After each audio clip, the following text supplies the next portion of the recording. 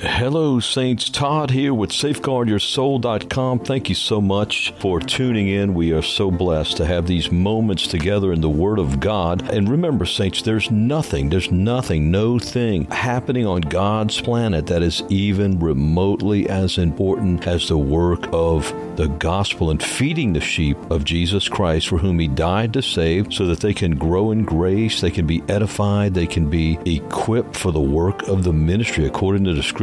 And let me just guarantee you this one thing: by the grace of God, this outreach will continue to unapologetically endeavor to preach the whole of the Word of God, regardless of who gets offended or not, in Jesus' name. And please remember that your prayers and support are vital to this operation. Thank you.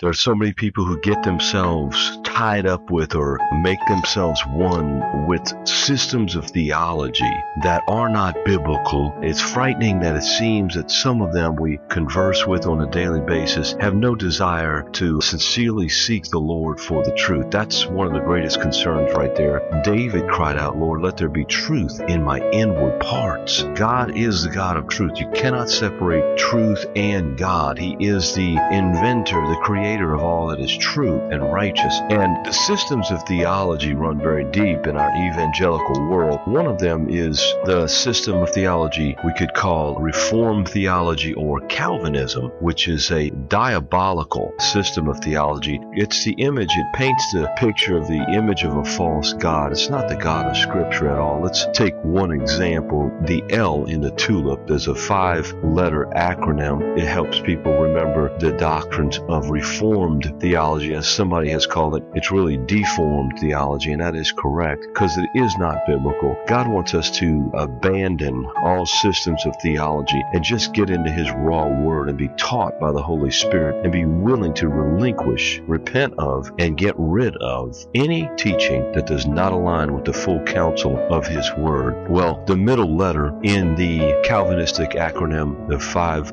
people say they're a 5-point Calvinist. The L would be limited atonement. It's TULIP, T-U-L-I-P. We talk about this somewhat extensively in the book Lie of the Ages, which is available in print form and by ebook at SafeguardYourSoul.com. But the L in the TULIP is limited atonement. Now, limited atonement as opposed to the biblical view of unlimited atonement. Let's talk about what the Lord's Word plainly says and see if it's possible, even possible, that His atonement could be limited to a certain few people or number of people that He pre-selected, if you will, before the foundation of the earth, which is what Calvinism teaches. Consider 1 John chapter 2, verse 2, which says that Jesus Christ is the propitiation for our sins, but not only ours, but for the sins of the whole world. Hello, the whole world. Jesus died for the sins of the whole world. His atonement as pertains to all men is unlimited. It's unlimited, praise God. He opened the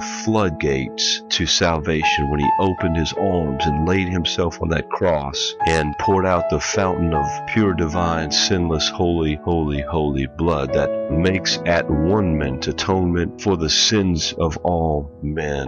Aren't you glad that God didn't exclude you from His plan of salvation? Let me stop right here and say it's pretty interesting to note that, I don't know about you, but I've never met a person that believes in limited atonement that didn't include himself or herself in that number of those that were special and chosen. How convenient. 1 Timothy 2:4 says, God, who would have all men to be saved and to come unto the knowledge of the truth. And last time I checked, the word all in the Greek means all. Hello, 1 Timothy 2:4. I want you to memorize these when you witness, when you interact with people. You probably already have. If not, you will come into contact with people who are tainted by, they're poisoned by this Calvinistic theology, and they need someone to point them the way out. It's great to report that there are many people that now walk in the truth of a conditional, not an unconditional, eternal security, who were once Calvinists. I know a lot of people who understand that all 5 points of Calvinists are utterly totally diabolical. Now they've been delivered through the truth. Jesus said, if you continue in my word, then are you my disciples indeed, and you shall know the truth, and the truth will make you free. The way to get out of deception, the way to get delivered, to first of all realize that you've been deceived, is to get into the Word of God and let the light of His Word shine upon and reprove any dark notion, philosophy, or belief that we hold. So God is transforming people. He's saving them out of the cult of Calvinism and setting them on the narrow road that leads to life, and causing them, using them to help others in the same. Also, notice how in Revelation 22:17 the Bible says, the Spirit and the bride, the Holy Spirit and the bride of Christ say, come, and let whosoever will come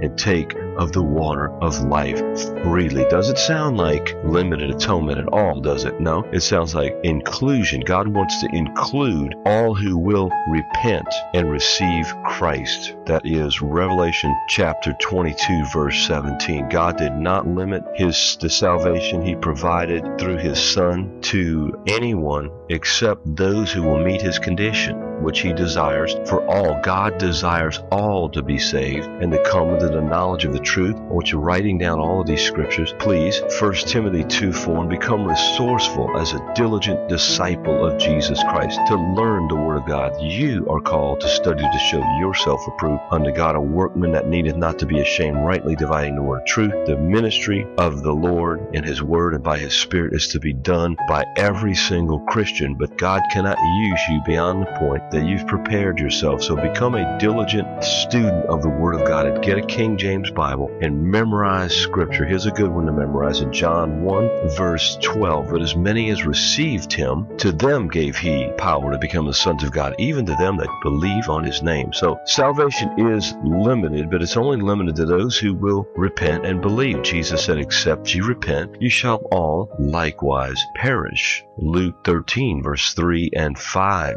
So we must repent and receive Christ. That's the only condition for being saved. Initial salvation, for receiving Christ and becoming a new creature, letting God regenerate you and bring you into His eternal kingdom. Now, speaking of the perversion of the Calvinist, look at verse 13. We just read verse 12, which the Lord says, those that receive Christ, He gives them the right to become the Son of God. See, that's the condition, to believe that you've sinned and that God sent His only begotten Son, who came and lived a sinless life. He's the prophesied Messiah. At the end of His earthly life, He laid down His life willingly on the altar of the cross. He was nailed to it and shed His sinless divine blood. Then He was buried and rose again from the dead for our justification. Romans 1:4. You see, in Romans 10 verse 9 and 10 says that if you'll confess with your mouth the Lord Jesus and shalt believe in thine heart that God has raised Him from the dead, thou shalt be saved. For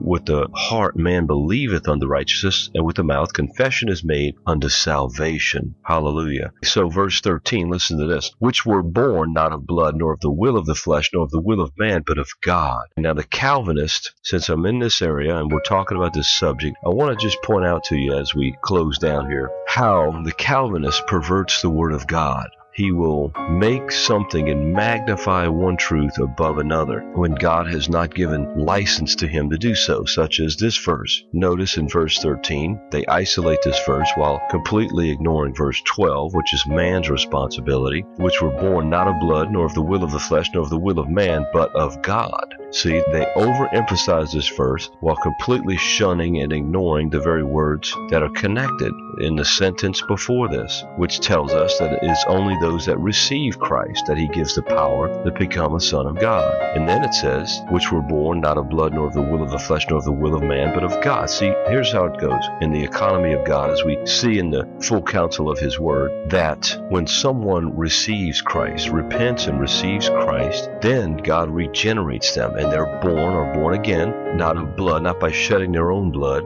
nor of the will of the flesh. In other words, they didn't initiate the relationship. God did. They just responded responded by receiving Christ, nor of the will of man. In other words, man does not find God. God finds man. It's what we see in the same gospel of John 3:27 and 6:44, that no man can come to the Lord except he be drawn of the Father. And God draws all men. Jesus said this in the same gospel again, John 12:32. Before he went to the cross, Jesus prophesied. He foretold what he was going to do on that cross. And this goes back to our original point that the salvation, the propitiatory sacrifice of Jesus Christ is unlimited. God invites all men to be saved. Jesus said, John 12:32, but if I be lifted up, I will draw all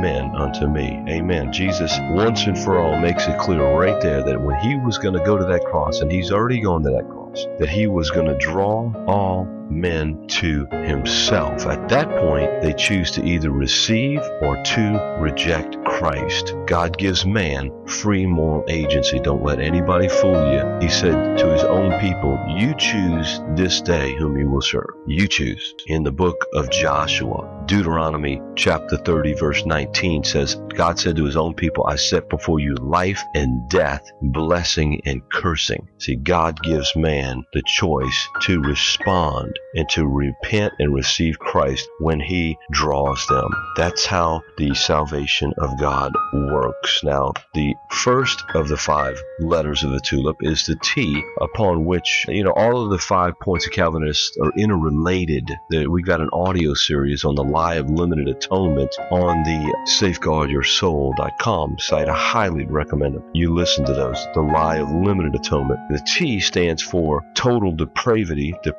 where the Calvinist believes and is taught that man is so depraved that he can't make a decision to receive Christ when God draws him. So God just arbitrarily pre-chooses and pre-selects certain people to go to heaven and to know him, and everybody else is pre-selected, pre-chosen to go to hell, which is a ridiculous error and lie. There is no respecter of persons with God, Romans 2:11. And so he's taught that man has no ability to respond in repentance and to receive Christ as his Lord and Savior when God draws him, which is ludicrous, actually. As many as received him, to them he gave the power to become the sons of God, even to them that believe on his name. When we're drawn by the Lord, by his initiating love, which is not by our shedding our own blood, not by our own desire to find God, by our own will. No, we're drawn of the Lord, and we repent and receive Christ. Then we're saved. We're born again by the Lord. That's what he requires, that we repent and receive Christ. Acts 20 verse 21 sums it up. It